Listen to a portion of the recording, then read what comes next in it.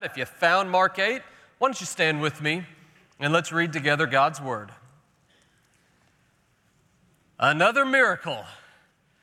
You know, one of the tricky things about being a preacher and walking through a gospel is at some point it feels like, oh my word, it's another miracle. How am I supposed to preach this? He's already healed blind people before. How do I say this in a way that's fresh? Well, here's the good news. This is not another miracle. In a very real sense, this is an unprecedented one. There is, in other words, more than meets the eye here. And I wonder if you'll detect it with me as we read, beginning in verse 22. Hear now the words of our God. And they came to Bethsaida, and some people brought to him a blind man and begged him to touch him. And he took the blind man by the hand, and he led him out of the village. And when he had spit on his eyes and laid his hands on him, Jesus asked him, "Do you see anything?" And it says the blind man looked up, and he said, "I see people, but they look like trees walking." So then Jesus lays his hands on his eyes again, and feel the threefold emphasis. He opened his eyes, his sight was restored, and he saw everything clearly. And Jesus sent him to his home, saying, "Do not even enter the village." Won't you join me as we pray, and let's ask God to help us make sense of this unprecedented miracle. Father in heaven, I'm asking now that you would come and by the power of your Spirit open blind eyes to behold wonderful things from this word. And would you use me in spite of me as your instrument to do this? And I'm asking this in Jesus' name. Amen. You may be seated. You've heard the old adage, right? A picture is worth 1,000 words. Everybody knows that. Isn't that the truth? Haven't you found it to be true that, my word, doesn't everybody love a good illustrated book? Even we respectable, educated folks that have the dictionary-sized books on our bookshelf at home, you got to admit, don't you like it when a book has a picture? There's a reason children love illustrated books. There's a reason and I'm a little bit of a bookworm. I love to read history books, but of all those big, giant history books I have on my shelf, every time I sit down with one, invariably I turn to the middle where there's those nice pages in the center that have all the pictures. And I always wish there were more of them. Everybody loves a good illustration. And you know, what's really interesting is oftentimes folks wonder, children have even asked me this point blank over the years, why didn't God illustrate the Bible? If he knows we like that so much and it's so helpful, why didn't he? I mean, if a picture's worth 1,000 words, why did he give us thousands of words? I wish he could have given us some pictures. And here's the truth. I want you to hear this, ready? In a very real sense, he has. On the one hand, it is true. He has given us a book, the Bible, the Word of the living God, thousands of words. It is his special, specific, pointed revelation to us. But perhaps you've forgotten that in a very real sense, he has given us not only this book, but another. There is an accompanying book, illustrated, as it were, that makes clear the meaning of this book. It points to it. You're wondering, what on earth is this book of which you speak? I'm only aware of one. It is what theologians have called not the Word, but the world. Not Scripture, but nature. Not revelation, but creation. Have you forgotten that God's green earth, this wonderful created expanse in which we live, the Scripture actually teaches it exists to illustrate for us who God is? Psalm 19, the heavens declare the glory of God, and the skies above proclaim his handiwork. The Apostle Paul even puts a finer point on it when he tells us that no man, woman, or child is without excuse because they live in a world that screams there is a God.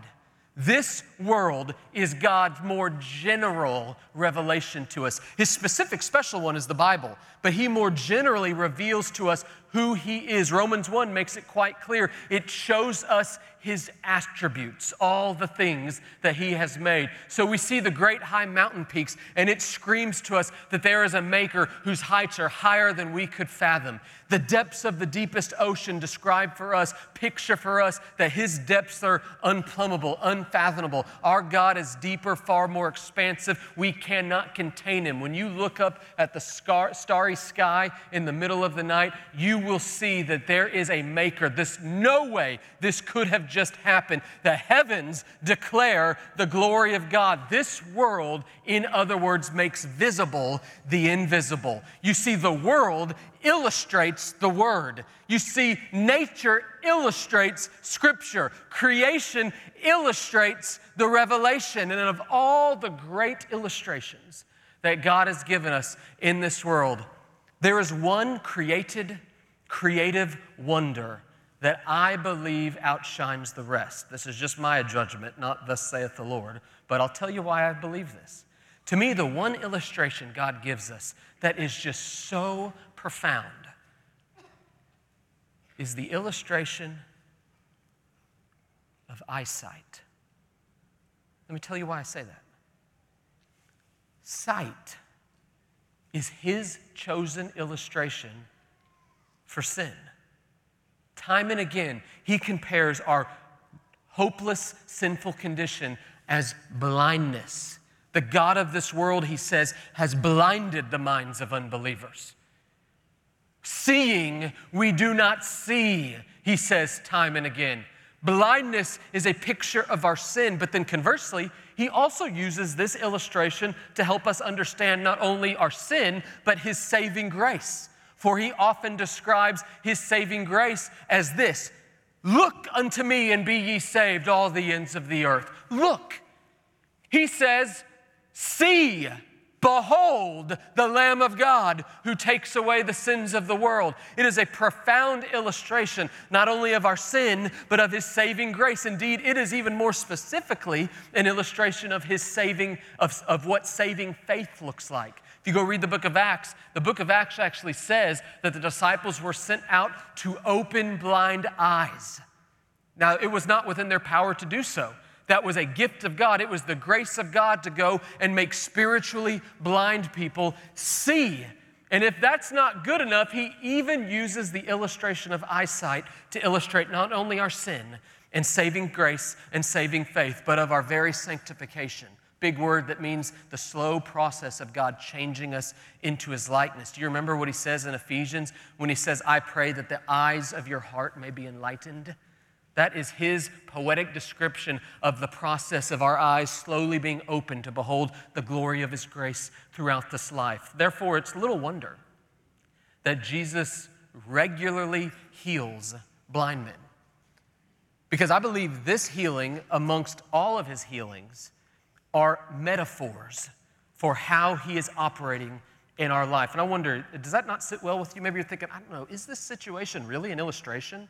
Should we read this miracle as something that literally happened, but also was metaphorically pointing to how God takes we who are spiritually blind and awakens our eyes? And I say yes for three reasons. The first reason why is because you need to note when this healing happens. On the one hand, this healing happens immediately after Jesus has just confronted his disciples. Do you remember this was last week? Verses 14 through 21, Jesus looks at his disciples and he says, seeing, you do not see. You guys don't perceive this? How do you guys not get this? He is, in other words, saying, you disciples, you're not as blind as the Pharisees, but you're still partially blind. You're not really seeing this. So on the one hand, I believe this healing is illustrating in a most profound way a theological point he had just made a few verses before. Note when, but there's another reason why. I want you to note how he does this miracle. That is the unprecedented thing I see in this text. Did you guys notice how he does it? It says he spits in the guy's eyes. That's not unprecedented. He's done that before, and he'll do it in John 9. What's weird is he spits in his eyes, lays on his hands. It says the guy's eyes are opened, but then what happens next? He's like, I see, but it's like people with trees walking. And then Jesus is like, oh man, I got to do it again. And he puts hands on him and all of a sudden he can see. Is that what happened? Did Jesus screw up? Thank God that he actually figured it out and he actually was the miracle worker. Is that what's happening here? And of course, theologically, we can't even fathom the thought, our Lord is perfect in all his ways. That is not the explanation. Accidental, no. Providential, intentional, yes. The way he was doing this, I believe, was illustrating the way in which he works in our life. And I'll share with you why I say that in a moment. Note when, note how, and thirdly, just note why. Because every time Jesus does a miracle in the Bible, it seems that he's linking physical healings with spiritual healings. He does this all the time. For example, in John 9, he actually heals a man born blind. And at the end of John 9, he puts a fine point on it and says, the reason I have healed this man is to show you that you are blind and need to be spiritually healed. You who are blind must now see. He is linking healing of blind people to the healing of spiritually blind people, which I think brings it home for us. And I want you to see today that outside of Christ, you and I are like the blind man, spiritually blind, without hope. It is outside of our power or any man, woman, or child's power to heal you, your spiritual blindness. What this text illustrates for us is a critical truth that ought to strengthen your faith this day. Take it home, dear friends. Christ alone can make you see. This text illustrates, in my judgment, that it is Christ's power alone that can make we who are spiritually blind people see. Now you're thinking, okay, I get that. I've heard this before. That doesn't sound terribly profound. What do we make of this strange healing, though? And this is where I think it gets interesting. I believe in the same way, and by the way, this is not just me. A great many scholars share this. I would never preach something to you if I was the only guy. I'm probably wrong if I'm the only guy. But in the same way the blind man was healed in stages, do you realize that, theologically speaking, you and I, and hear me now, we're saved in stages? You're thinking, whoa, wait a minute. I thought that was a decisive thing, and it is. Hear me. Oh, mercy is it.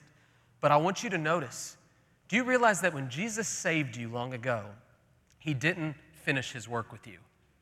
He who saved you in the past is he who is presently saving you this moment. There is a work he's doing in your life right now. He actually uses the very language in the Bible, is saving you, and he even uses the very language in the Bible that one day he will fully and finally save you. We have other words for this that might make more sense.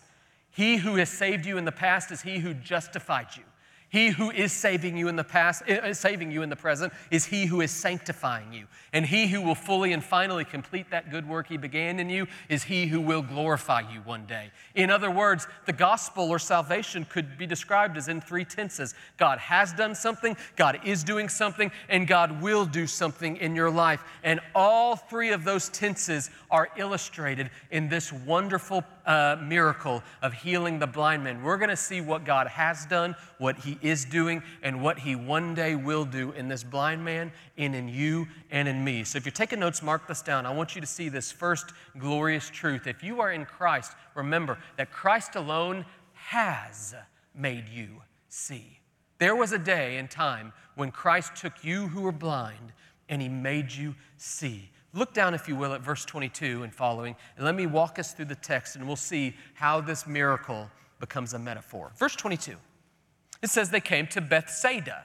That's a town on the shore of the Sea of Galilee, and this town was probably home to Andrew and Nathaniel and Philip, etc. The disciples would have been familiar with this town, and it says a blind man was brought to him by some nameless people. Now, a blind man in that day and time would have been considered relatively unclean. They were regarded widely as cursed of God. It was a judgment they perceived God had put on the individual. Oftentimes, their blindness manifested not merely as cloudy vision, but literally like their eyes would often be infected. Sometimes you'd see gnats and other bugs around it. It was, in other words, similar to a leper. You just really wouldn't want to be altogether around a blind man. It was considered a most grievous condition. And they bring this blind man to Jesus, and it says they begged Jesus to touch him. And it says in verse 23, he does the shocking. He reaches out his hand. He touches the man. He takes him out of town. We're not exactly sure why, Maybe it was a sign of his personal tender care. Maybe it was illustrating what verse 26 says, that he didn't want anybody to know about this miracle, so he was taking him out of town so that it wouldn't become the talk of the town. We're not altogether sure, but it is very clear that Jesus fixates on this one man. He takes this man by the hand, he takes him out of the village, and then he does something shocking and, dare I say, disgusting to most of us. It says he spat on his eyes. And then he takes those hands and he puts his hands on the eyes. And then he asks him, "Do you see anything?" And it says the man looks up. Means he opens his eyes. That word literally in the Greek, anablepo, means it's like his sight was restored. He saw again. And he says, "I see." Now, I know all of you know what the next word is in that verse. You see that big word "but," and then he changes some things. Pretend like you haven't seen that yet. Just stop right there, because this is actually a miracle in its own right. Regardless of the clarity of his vision, you got to recognize that something miraculous has happened. He who was blind now looks up and says, "I see." And stop for a minute and recognize with me that that is a beautiful metaphor of God's miraculous work he wrought in your life one day if you are in Christ. Do you recognize that, like the blind man of old, there was a day when God came and touched you? Do you recognize you are not now once blind and now seeing because you were raised in a Christian home? That has nothing to do with it. Do you realize you're not a Christian because your mother was or your spouse is? He had to specifically come to you.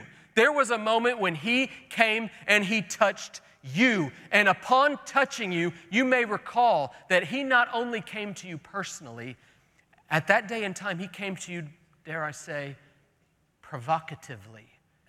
Because do you remember that time in your life when the message of Christianity was an offense to you?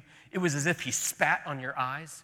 There was a moment where you thought, "I don't want this. I don't need this. I'm not blind. I see. I feel like I see just fine." And then there was this moment where it hit you, and all of a sudden you recognize, "Oh my word, I now see what I thought I saw. It's all new. It's completely different." There was a moment when he provocatively came to you, and in that moment you saw.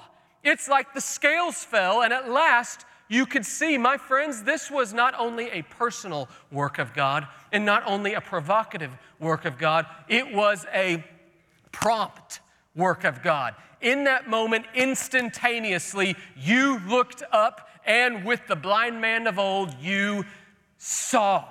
It's a miracle. We have a theological word for that event that happened in the past in your life. We call that conversion, or we call that justification, where the gavel gets dropped down and he says instantaneously, "You who are lost are now found. You who are blind are now see. You who are guilty are now forgiven. You who are in debt are now redeemed." It's a glorious, decisive, prompt moment where the blind now see. What an amazing gift that there was a day when he made you see.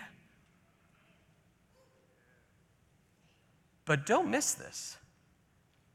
Did you notice how all this started? Did God just, kind of like a fairy godmother, show up in your house one day, wave a wand, and all of a sudden you saw?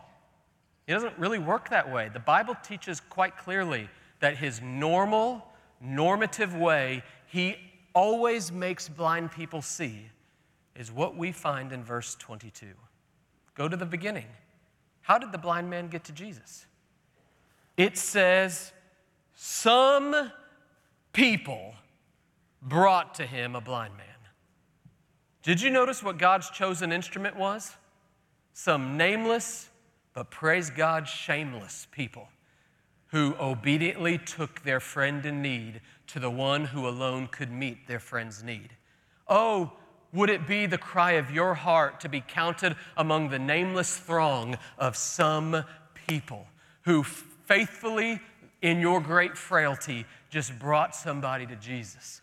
Did you recognize, though, they didn't merely just bring the friend? What's the next thing it says? It says they begged him, which I think is a beautiful picture of the power of intercessory prayer, of pleading, praying, begging God, on behalf of one you love who is blind and so desperately needs the miracle of sight like you once received. And so, dear church, just take it as a great implication in verse 22. You are the instrument that God will use in the life of a blind, dear friend or relative. Oh, be found faithful to just bring somebody to Jesus, bring them to this church, bring them to the Bible, and don't you dare do this without interceding for them. Oh, there is great power in persistent prayer. Don't stop praying, dear church. If you plead, guess what will happen? There is going to come a day where the great healer will come and upon your intercession, touch and do what you cannot. So praise God, Christ alone can make you see. He has. But did he save you in the past and then stop working in your life? You know, tragically, Satan has deceived, indeed blinded, a great many so-called professing Christians into believing that they're good because they were saved at one point, and they have seen no detection of growth, of change, of Christ-likeness at all since that day. But they're good because they got baptized and they came forward.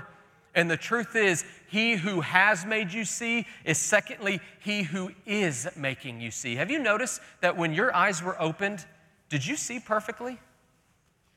I wonder if that's your testimony. When your eyes were opened by God Almighty, did you all of a sudden see your sin perfectly and understand the glory of his grace and all of its depth and wonder? Or were you like the blind man of old?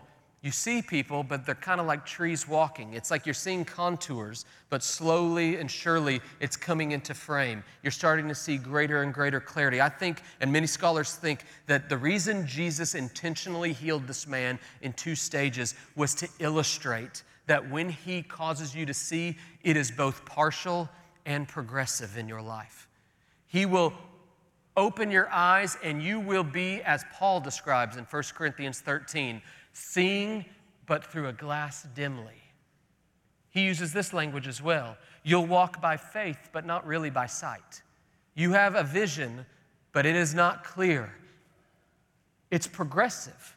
It is going to slowly but surely change. We call that sanctification, where slowly but surely he is going to make you grow in your awareness of his glory and grace. Do you recognize we who see must fight for sight?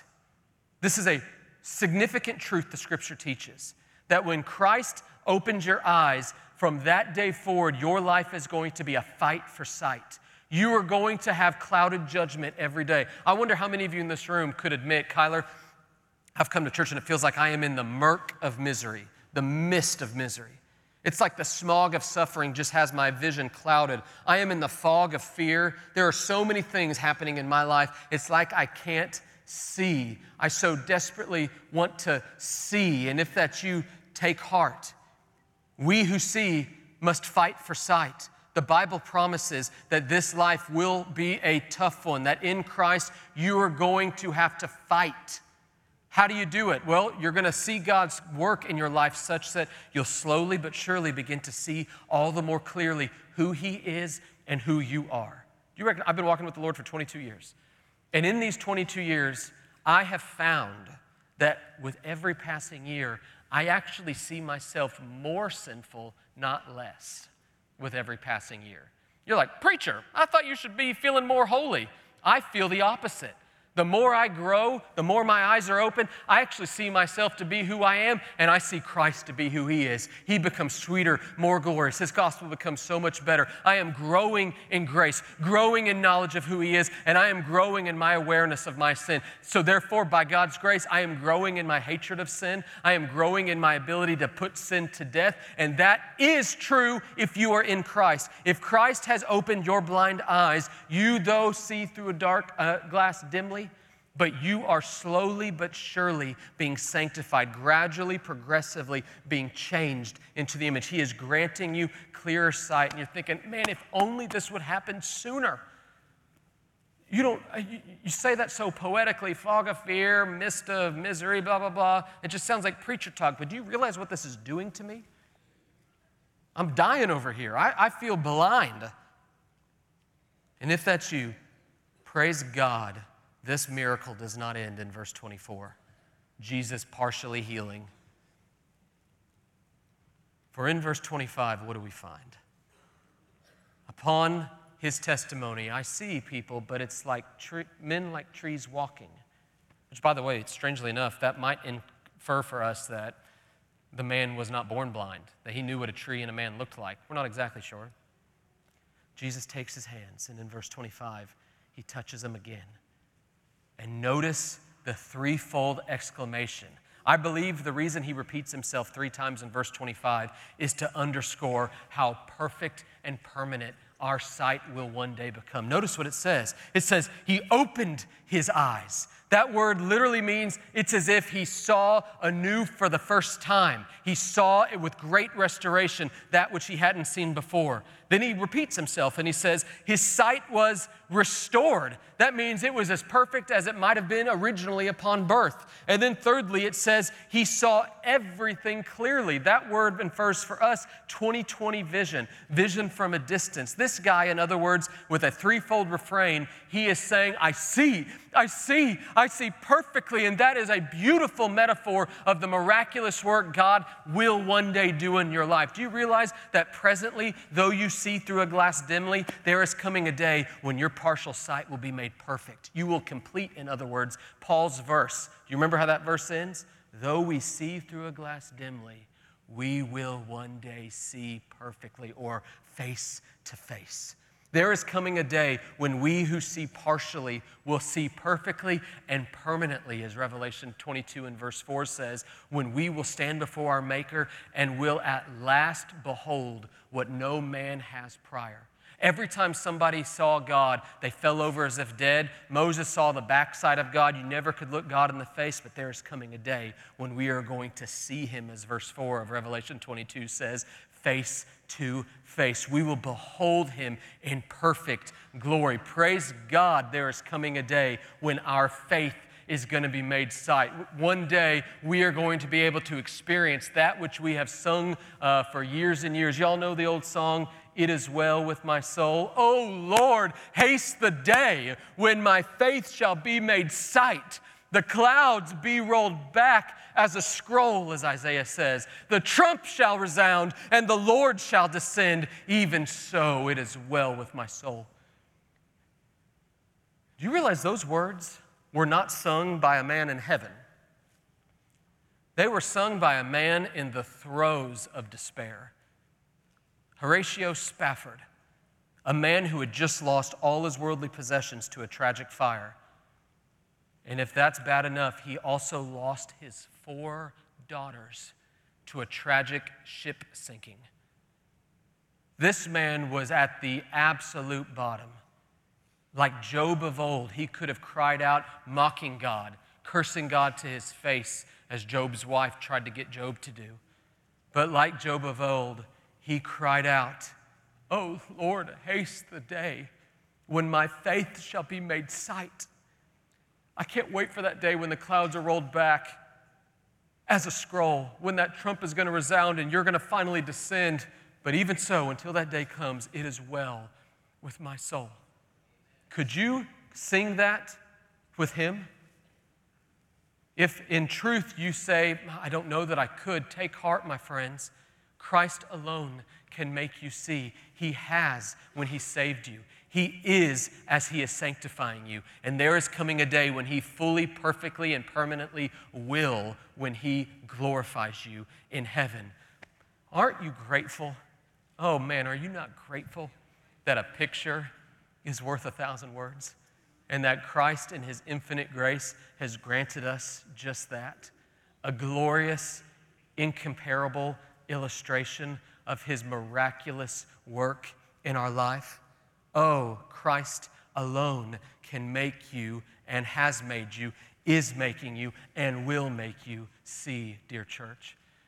But in a gathering of this size, I trust there are a great many of you that must hear my final and admittedly harder word.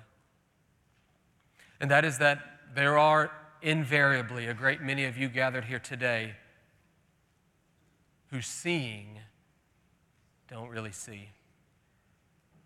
You're spiritually blind, as it were.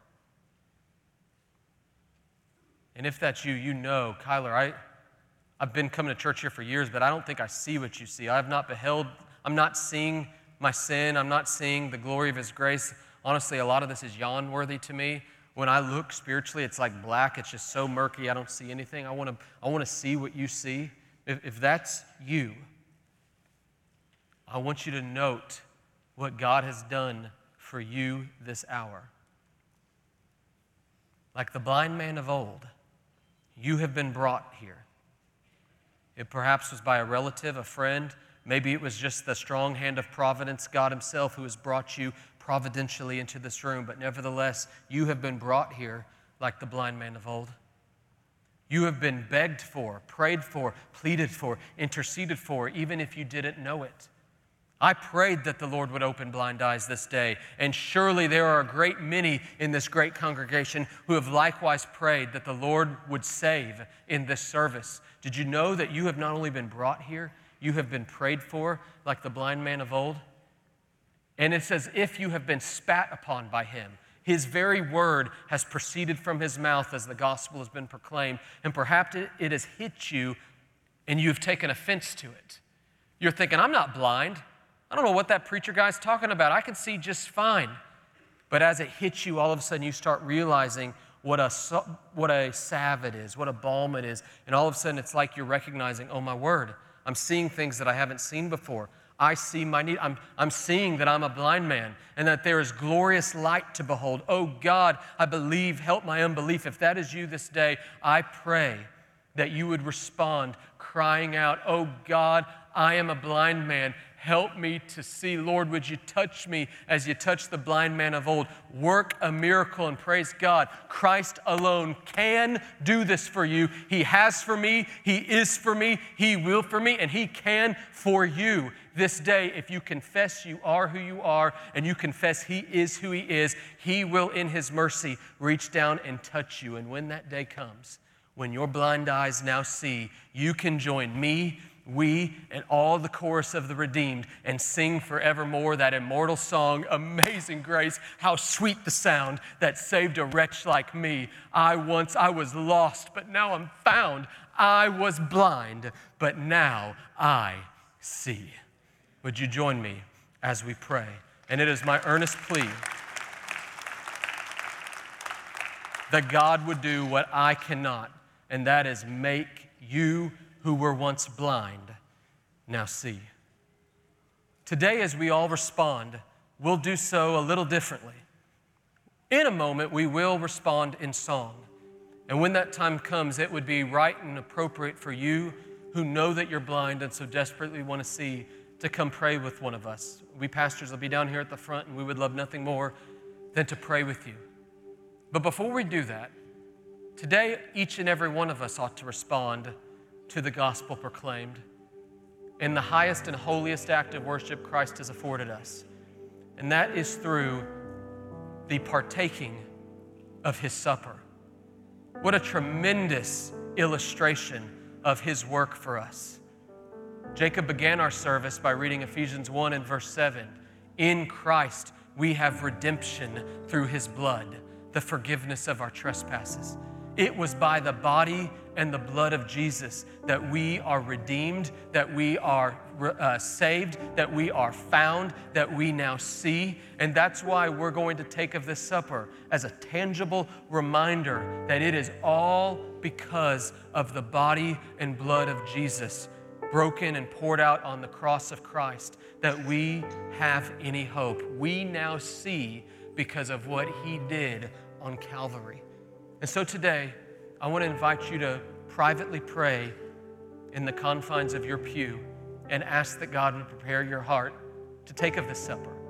The scripture is quite clear that we ought not take of this supper lightly, lest we eat and drink judgment upon ourselves, as Paul says. And so you should search your heart, confess your sins. We've had a time of confession. Here's round 2. Just cry out and say, oh God, forgive me. Seeing I do not see, help me. If you know this hour that you are blind and so desperately want to see, may I encourage you to just sit back and observe the congregation, the church, partake of this supper. This is, in other words, a meal for believers who now see. and have testified through believers' baptism that God has worked a miracle in us. I invite you to just sit back and observe while we together commune in this high and holy act of worship. You pray, and in just a moment, I will lead us together through this supper. Pray now.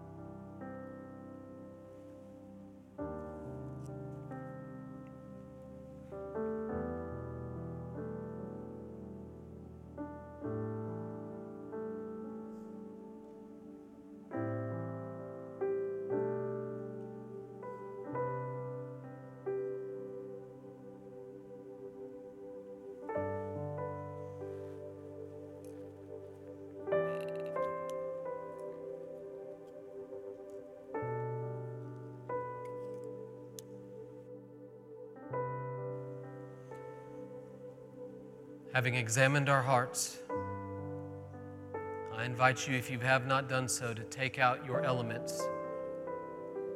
And I would advise you to open the bread before the cup. And let us follow with Christians throughout the centuries the words of the Apostle Paul, as recorded in the 11th chapter of 1 Corinthians, beginning now in verse 23. For I received from the Lord what I also delivered to you, that the Lord Jesus, on the night when he was betrayed, he took bread. And when he had given thanks, he broke it, and he said, "This is my body, which is for you. Do this in remembrance of me."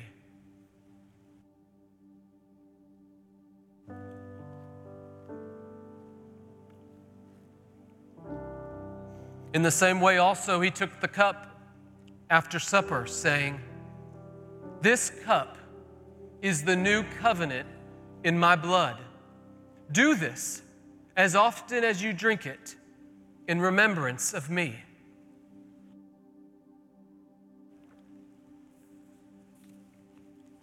For as often as you eat of the bread, and as often as you drink of the cup, you proclaim the Lord's death, Paul writes, until he comes.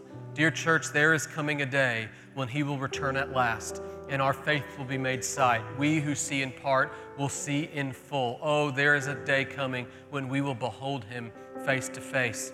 But until that day comes, we will proclaim his death, the only hope of being converted, the only hope of being sanctified. We will be found as those some people who brought that blind man to Jesus. May this church be known as a bunch of some nameless but shameless people who are pleading, praying, and bringing the lost to Christ, trusting that it is one person and one person alone who can make the blind see. Christ alone can make you see. And may God add to his numbers here at Hickory Grove so that the chorus grows all the more louder. Amazing grace, how sweet that sound that saved a wretch like me. We were once lost, but praise God, we are now fine. We who were blind now see. Let's pray to this end together. Father in heaven, by the power of your Spirit, so move in this room that blind men and women would now see. For we who know this work you have wrought in our lives in the past, I pray that we would fight for sight until that day comes when our faith is made sight. That we would not grow weary as we look through this glass dimly, but we would bank on your precious promise that a day is soon coming when we will see at last in full. Until that day comes, Lord, use us in spite of us to bring others, blind men and women, to the miracle, wonder-working power of you, Lord Jesus. And we pray this in your matchless name. Amen.